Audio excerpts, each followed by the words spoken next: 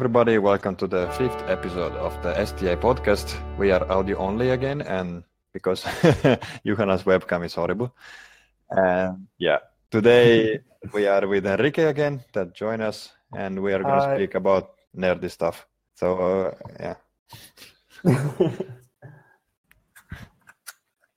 Yes, but we should totally show the webcam next time because it's really funny.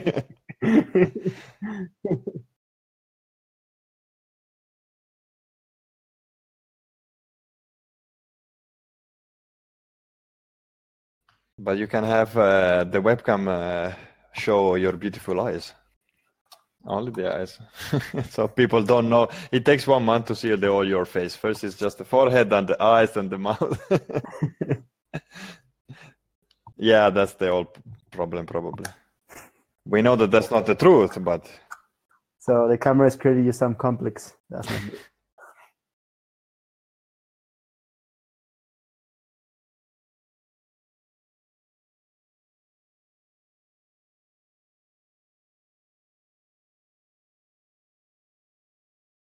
So, Henrique, you do simulation in your life. So, tell us about what you do in your job. And since Juhana also is kind of doing similar-ish things, so we might have a good discussion about that, and then I can put the experimentalist point of view over there. And Unrelevant point of view. Yeah, tell our experiments are the only thing that matters. Yeah, whatever. Good luck publishing your experiments. Come on, I'm depressed already. Don't make it worse.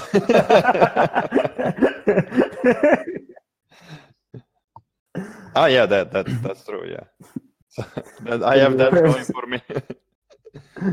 I love this already. Okay, so Henrique, tell us about your job. And so you want me to say a lot of boring thing about simulations?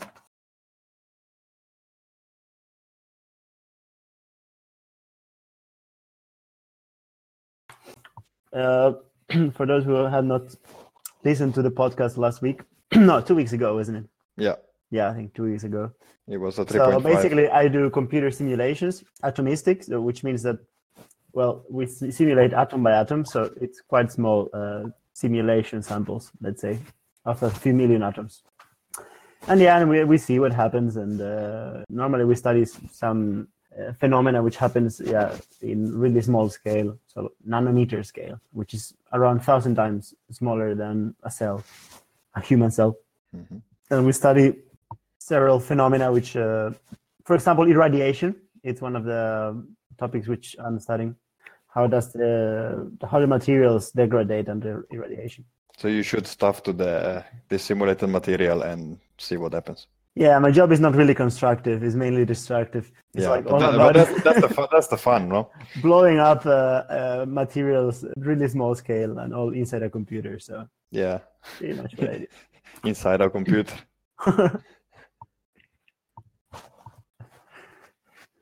Yes, a lot of blood. You mean? atomic blood. Oh yeah. But actually, some guy who was in our lab, he was doing with Blender. You know Blender? Yeah. Yeah, for 3D visualization tool. Yeah, for rendering, quite professional. What almost professionals use when they want to do 3D animation. And he was doing these animations with Blender, and he was making the atoms as crystal spheres. So or let's say spheres which reflect really kind of really well polished. And then it was really, really, really cool. Really cool. You could see the reflection of one atom on another atom surface and so on. It was really interesting. And he was doing also this explosion kind of when you throw the atom, because pretty much what happens, you kind of create huge mess and the atoms fly away. That looks cool.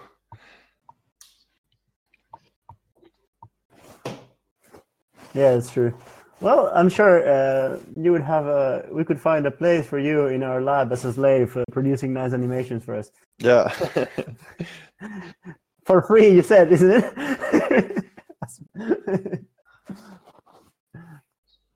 Yeah. Neither we are, Juhana. It's fine. Yeah, you don't need to be the best physicist to animate cool stuff. Yeah, but we have I personally have, because I do everything, basically I just throw ions with tons of energy and they just pretty much give it to all the atoms nearby it and then produce huge mess. And then I have some quite interesting animations which actually rendered they're already quite impressive with the really basic rendering we use, but they're quite cool. Like, for example, I have one animation where, this is a pity that I can show here, but there's like a graphene layer, which is like kind of like fabric because it's like really thin. It's 1 atom thick and it's really huge. And then it's like it has a gash on it because I've run an ion. And then you see how it moves after the impact. And it looks like if you would have a fabric and you would be like, like the bed sheets. When you wave the bed sheets, it looks exactly like that. And it's really cool. And it's simulated not as a continuum. It's just like atom by atom, but it behaves exactly like a bedsheet or like real fabric. So it's really cool. So it's the wave moving into through the atoms. The material, yeah. So and you see clearly. Continuum and atoms is the same thing. It's just when you bunch a lot of atoms, they behave exactly like. Yeah, because they are anyway connected to each other. So exactly. They're bonded to each other. Yeah.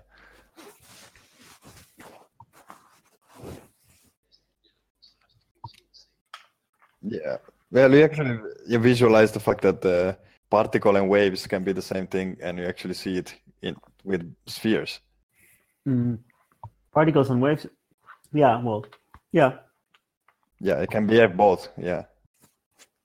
Well, yeah, and I don't know if I mentioned these theory simulations are called molecular dynamics, where you basically follow each atom individually, and each atom applies a force on the neighboring atoms, and so they each of them move according to the force that the other atoms have access on it. So kind of realistic. Our code is a fortune, prehistoric. It was done outside of Finland, but then in the 90s he was brought to my lab, and then ever since has been developed in my lab. So pretty much is ours nowadays. But actually, no, go. Yes, this is actually I think a problem normally that people don't take seriously when they make a code. Maybe don't. Often groups, they don't put enough resources for keeping the code in good shape. They do it for themselves, and then they know how to use it, and then kind of, yes, but then no one else can. To learn how the code works, you need to really. You have to be in touch with the person who developed it. Otherwise, it's impossible. Yeah. Yeah, I understand. Also, because you might forget yourself what you did, and then it's a mess if you go through that a year later, and it's like, what? Yes. Yeah, yeah, you're a fucking useless person. Yes, I know that feeling. Write this code like a human being. I pretty much have it every day. Welcome to my life. Yeah. Yeah. Hey, sometimes your past you is pretty cool when you actually put good notes in your code and you're like, oh yes, past me was a genius. The code is shit, but at least I know why. Yeah, exactly. Have fun. But the code we use is quite funny because it's hard coded everywhere and full of go-tos. Nice. Well, for those of you who are listening, if there's anyone who is listening, which I doubt, but anyway. Yeah, there is always 10 people that listen to this, but I don't think anybody gets to the end. I don't understand why. But so go-to is one of these practices in computing, in programming, which the most hated ones, maybe, which someone can come up with. It was from the old times when the computers were really slow, and the way the computer worked, you tell the computer, when you get here, if this go back to this line, and which means that basically the you don't know exactly to read the code. You have to all the time go up and down in the code, and it's really difficult to know which part of the code is being executed first or last, and it can be really prone to really bad errors where like you don't really notice what your code will do because it's written in such a way that the program, the computer jumps all the time from one line to another one, and it's for the human brain is very difficult to visualize. Yeah, because it jumps directly to that one line, and if you put other lines, then the number of that line is different, and it jumps to the wrong place, or what? Yeah, I mean, it's like you can have loops. Yeah. Spaghetti code. So the thing is, like a normal code, it's you can think of it as a diagram. You know, like you always go from top down, down, down. Yeah, well, yeah. I was just thinking like schematics, because sometimes the code has let's say bifurcations, or it splits. Can either happen this or this, so on. But nowadays in modern code, you separate whenever there's a split, you put in two separate places in your code what happens in each of these splits, which means that that once you are in this split, you are in this part of the code and you're not in the other one. And then once the code, the split is done, and everything continues through a sequential way, so somehow like a part of the code that will always be executed after that part, no matter which of both ways you take, then it's somehow you can always know that whatever is lower in the code happens after what is before it. If you... yeah, nice. Yeah, so it's completely horrible. Yes. But is it also for the computer, when it goes through the code, it's actually much, much less efficient? I don't think so. Okay. I don't know, but I guess the way the if works is pretty much like, I don't know, but I guess it's quite similar to the Go too, just that it's just where you put the... Yeah, okay. Because at the end of the day, the code, what you write is just a text, but then that's transferred into orders for the computer. Yeah, the instruction, then they are the same. Yeah, true. Yeah, basically. So, I mean, it just matter. Yeah, still used. And when it's the code, it's hard-coded, then what do you do? Do you rewrite it or just live with that? And no, I mean, these kind of codes are really big. Yeah, exactly. You cannot really do anything. You just live with it. Yeah. But it's really funny. Like you find, this typical example simulation code, which is not really well taken care of, and then you find everywhere like thing commented, and they're like, careful, warning, no, this doesn't work. If it doesn't work, why is it even here?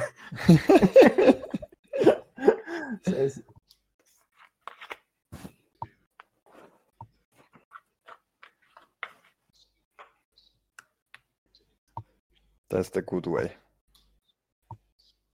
Yeah. Yes. That is the way of mathematics. You never use number, you use X, Y, Z. Yeah, so much better. Yeah. Well, it's exactly the same concept. Make something general, so you don't prove it for this number, but you prove it the function can be used for whatever situation. Yeah. But now they have put it in GitHub. But before, I don't know which. There was someone on charge for pushing to the main repository, to pushing the updated versions. So there is your code, you basically update it, and then you put it somewhere, and then everybody can access the last version of your code. Yeah, there's a lot of people who's using the same code, so each person has a bit of a forked version of their own. But if you want to pass these changes to the main code version, then you would give it to the person who is in charge of passing them. Okay. Who would put it on, who made the modifications. That was that way before, but I don't know. I have personally my own version. I will have to push it at some point because I changed some stuff that is useful for other people. But now it's in Git. But when I started, it was not in Git. We had our own. I think SVN. I don't know. Yeah, so I have no idea. Actually, yep. I was planning on starting using GitHub. To upload my codes to GitHub, but then the thing that you have to pay for having them private, and yeah, We go back to the reason why Juhana has its own server now. Yeah. So Henrique, you could pay Juhana to get code. I'll push. Can I push them like encrypted? I don't trust you actually.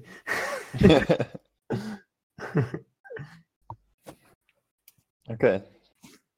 So do you use SSH or how do you access the stuff? Okay, you watched the videos on the internet. So, but anyway, you have already built it, isn't it? I didn't. I remember like last time you were on the process. Functioning webcam. So now you can also organize tournaments in you can server at home and we can make like LAN. Yeah, is it powerful enough to run a game server? Yeah, I'm not sure also. Depends on the game, I guess.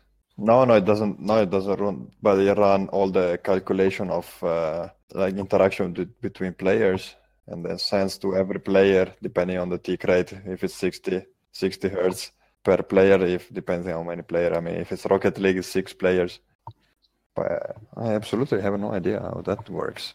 Yeah, it would be really nice actually to know someone if you know someone that does like online or server coding stuff for games, you know where to ask. Yeah, it's interesting. Yeah. But yeah, so but you, Juhana, you are studying to do computer simulations. What is the real shit? So it's basically what is the real topic? Okay. But it's mostly like it's a physics based, or is it, or you just learn the method to do stuff that you can do then whatever else? Okay. Okay.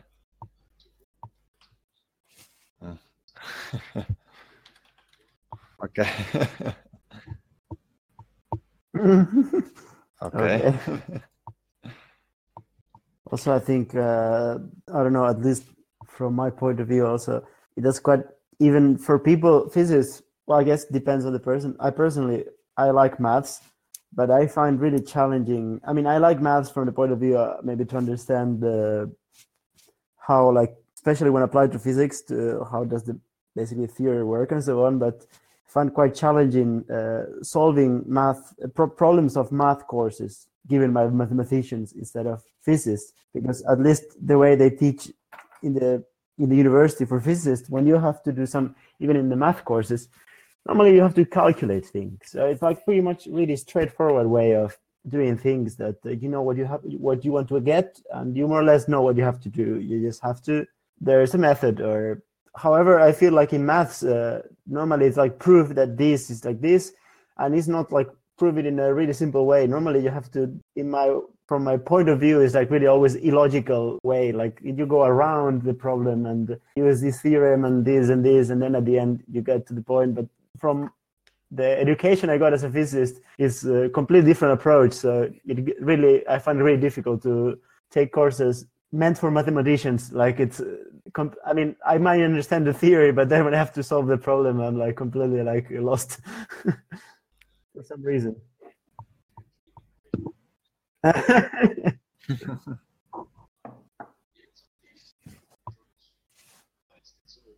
Yeah, but it's really more like you don't do the mathematics to get a solution. You just want to know the way to do it.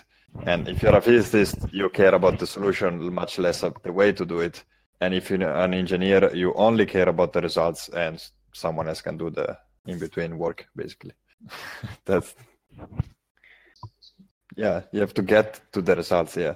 How you get it, that's more what the mathematician wants to know. No, actually, mathematicians, they don't tell you normally how you get it. I mean, they tell you, does it exist? Okay. Which, I mean, from the physicist point of view, you'd never ask this question. It's like, of course it exists. Why not? Yeah. I mean, I was like, oh, whatever. I'll just keep going forward and try with my calculations until I get some. Make a new one. Yeah, make new mathematics for me. Well, sometimes some physicists, they are actually good as mathematicians. They're not like dumbasses as us, and then they actually come up with their own maths themselves. So, for example, Newton. Yeah, for example, I don't know, for those of you who don't know, like Newton, the guy of the apple and who discovered gravity, he basically, at that time, I mean, he discovered it really long time ago, and that time maths were really, really underdeveloped. So there was not such a thing as differential equation, which means like you could not express basically, you didn't have the tools for describing the motion of objects in a, like the equations for describing the motion of objects easily. I don't know how to explain.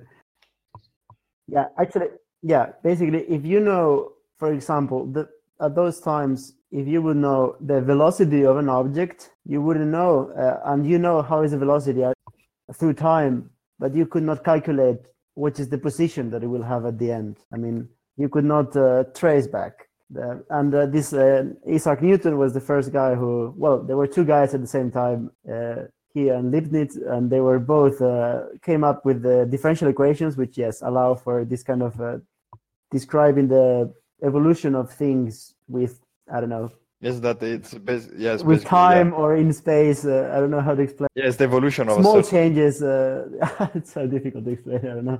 It's how a function evolves or changes respect to a certain variable in the function, basically. Exactly. Yeah. So it's how is the speed changing while the time is also changing, basically, of a car. Like if you accelerate, you're changing your speed over time. Yeah, exactly. And, yeah, you want to know how is the velocity changing with time, and you could not basically do it without the differential equation. There was no way to write down in a mathematics form that velocity was changing over time when time also affects the velocity, basically. But hey, we are freestyling the things. People look that they know everything because they check before. We don't. So yeah, of course.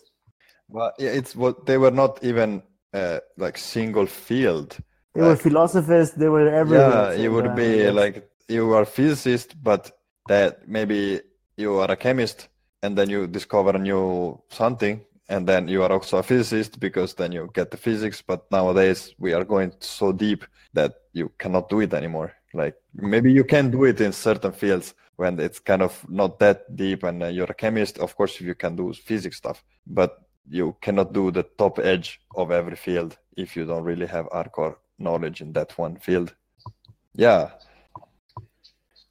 it might be that you are a physicist, you discover some really cool things, but you don't know enough mathematics to do it because it's too much.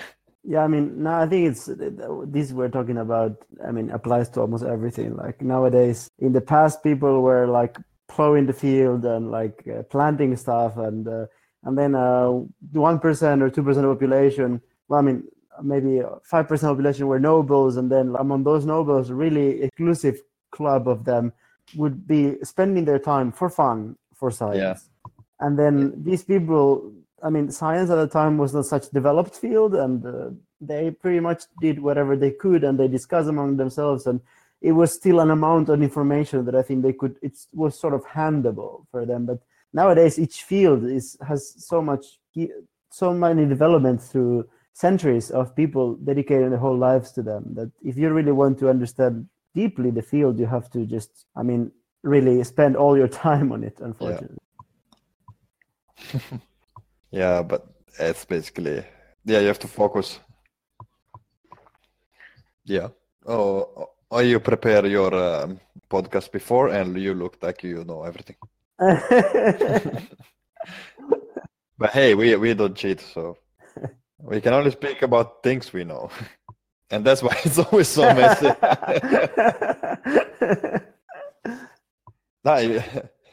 If you're alone, you just speak all the time about the one thing, you know. But hey, about something that you know for sure, I saw this screenshot that you posted yesterday. That screenshot. So we are now running away from the science and going to the entertainment fun part. Okay, wait. Rocket League, it's playing football with cars that fly. What can be more epic than that? Yes. So if you don't know what the Rocket League is, look now. Rocket League, football, cars, flying, epic stuff. And the game is fun. Just take it, play with your friends.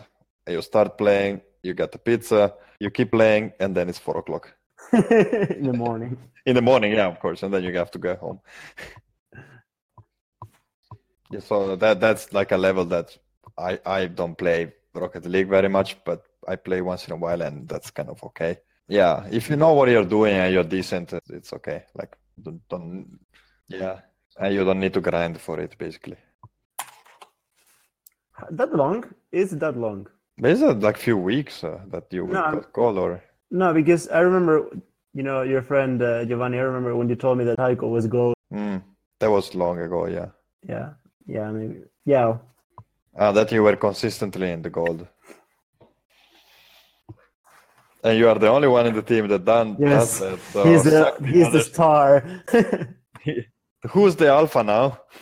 Juhana is the alpha, obviously. Yes. But they still gold. Yeah, it's not that easy. We take it as a team accomplishment. Well, now, Juhana, you have to carry them to your level. Yes. You're our only hope, Juhana. You're our only hope. We're hopeless otherwise. Don't downplay yourself. Yeah, of course. I mean, if you play in a team, there is someone that maybe makes more goals, but that doesn't mean that the other one that didn't make the goals didn't do anything. Yeah, exactly. I mean, if it's me, it's worse. But if it's 3 good in the team, then. But now that we're speaking about Rocket League, I mean, for those of you who either have played Rocket League or maybe are considering at some point, well, I would spend hours speaking about Rocket League because it would be hard for me to think about a more fun game than Rocket League. I mean, I guess it's my all-time favorite. But anyway, now I think it's the first video game, or I don't know, I've never heard of any other video game which has done this, but they are like next week releasing an update where they provide a tournament system. So within the game, you can organize tournaments either for your friends or, let's say, for playing with people you don't know whatsoever. But everything can be done within the game. So you can organize tournaments with normally, for example, in Europe, we are around like, let's say, 200,000 players at the same time. So, I mean, you can organize a tournament and then people, if you allow you can, of course, put different, let's say, filters based on the quality of the players so that they are basically approximately of the same rank, quality level, let's say, skill level than yours or whatsoever. And then anyone can join if you want so, or otherwise you can just do it for friends, for some close group of people. But I think it's really basically the game makes the whole tournament automatically. Exactly. You don't have to do anything else. You just either set it open for people to join or invite the people personally, and you're ready to play. Really curious to try this because I mean it's just an evening. You're like, yeah, okay, if we play let's play in this tournament, and then you just go there and do the stuff. Because one thing is to play. Normally, I mean, you of course always want to win, but when it's a tournament, you have extra motivation because if you lose your outs and if you win you go to the next round and it will be only tougher there, but it's like pushing even if you don't win anything, it's but it's just... Yeah, that's true. For those who don't know, Brazil, well, I guess most of the people know. You should know. Well, I don't know, because in a game where you cannot make goals doesn't make sense to say it, is it? Yeah. I've heard a lot of times in Rocket League, but I don't know if in Call of Duty you would use it. Or anyway, Brazil. To do a Brazil is when you do 1 to some. You win by 7 against 1. Let's say other team. And maybe people know where it come from. It has to do with Germany and Brazil. Yeah, in the World Championship in football. Yes, that was pretty awesome. Yes. Yeah, of course, 7-1 is so much better than 7-0.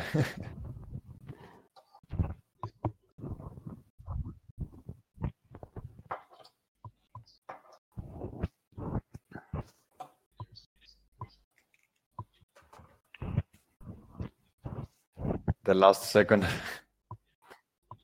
Yeah. And I would say it's also a really momentum-driven game that somehow when, let's say, it's really psychological, I would say.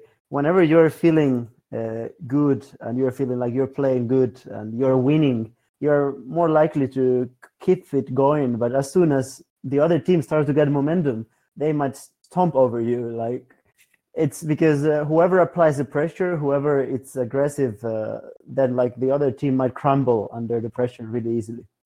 Exactly, yeah.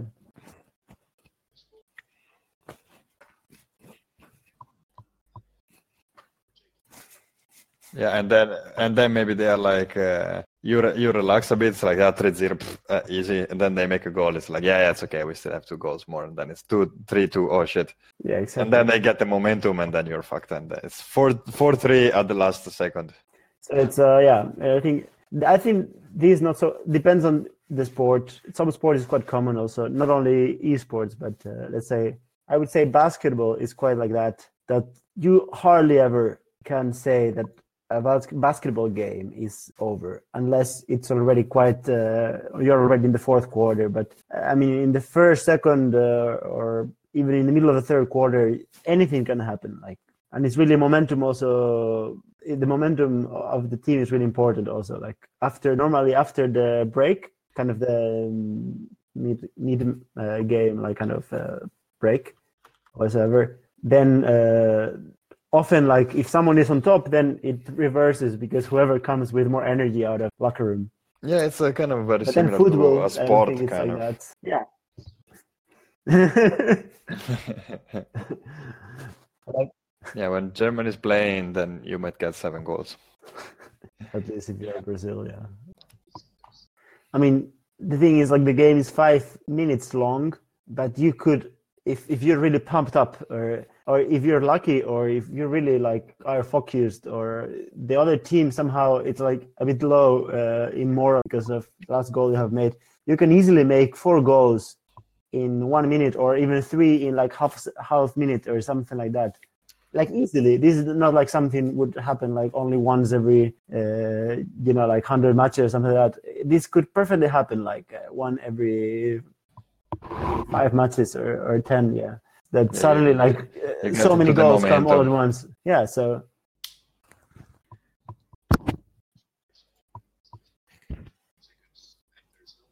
now that you spoke about the physics of the game, like how do you already address this in any podcast earlier? About physics in games. Games physics, yeah. Well, we spoke about in the beta version of the podcast in a very, very badly way. So we are gonna have maybe one time that we're gonna try to. But anyway, what's your opinion on Rocket League's physics? Well, I don't think it's any real physics. It's made on purpose not to be correct. Yeah, okay, so. I don't know. As a physicist, it's difficult to accept that a game has wrong physics. But it's a game.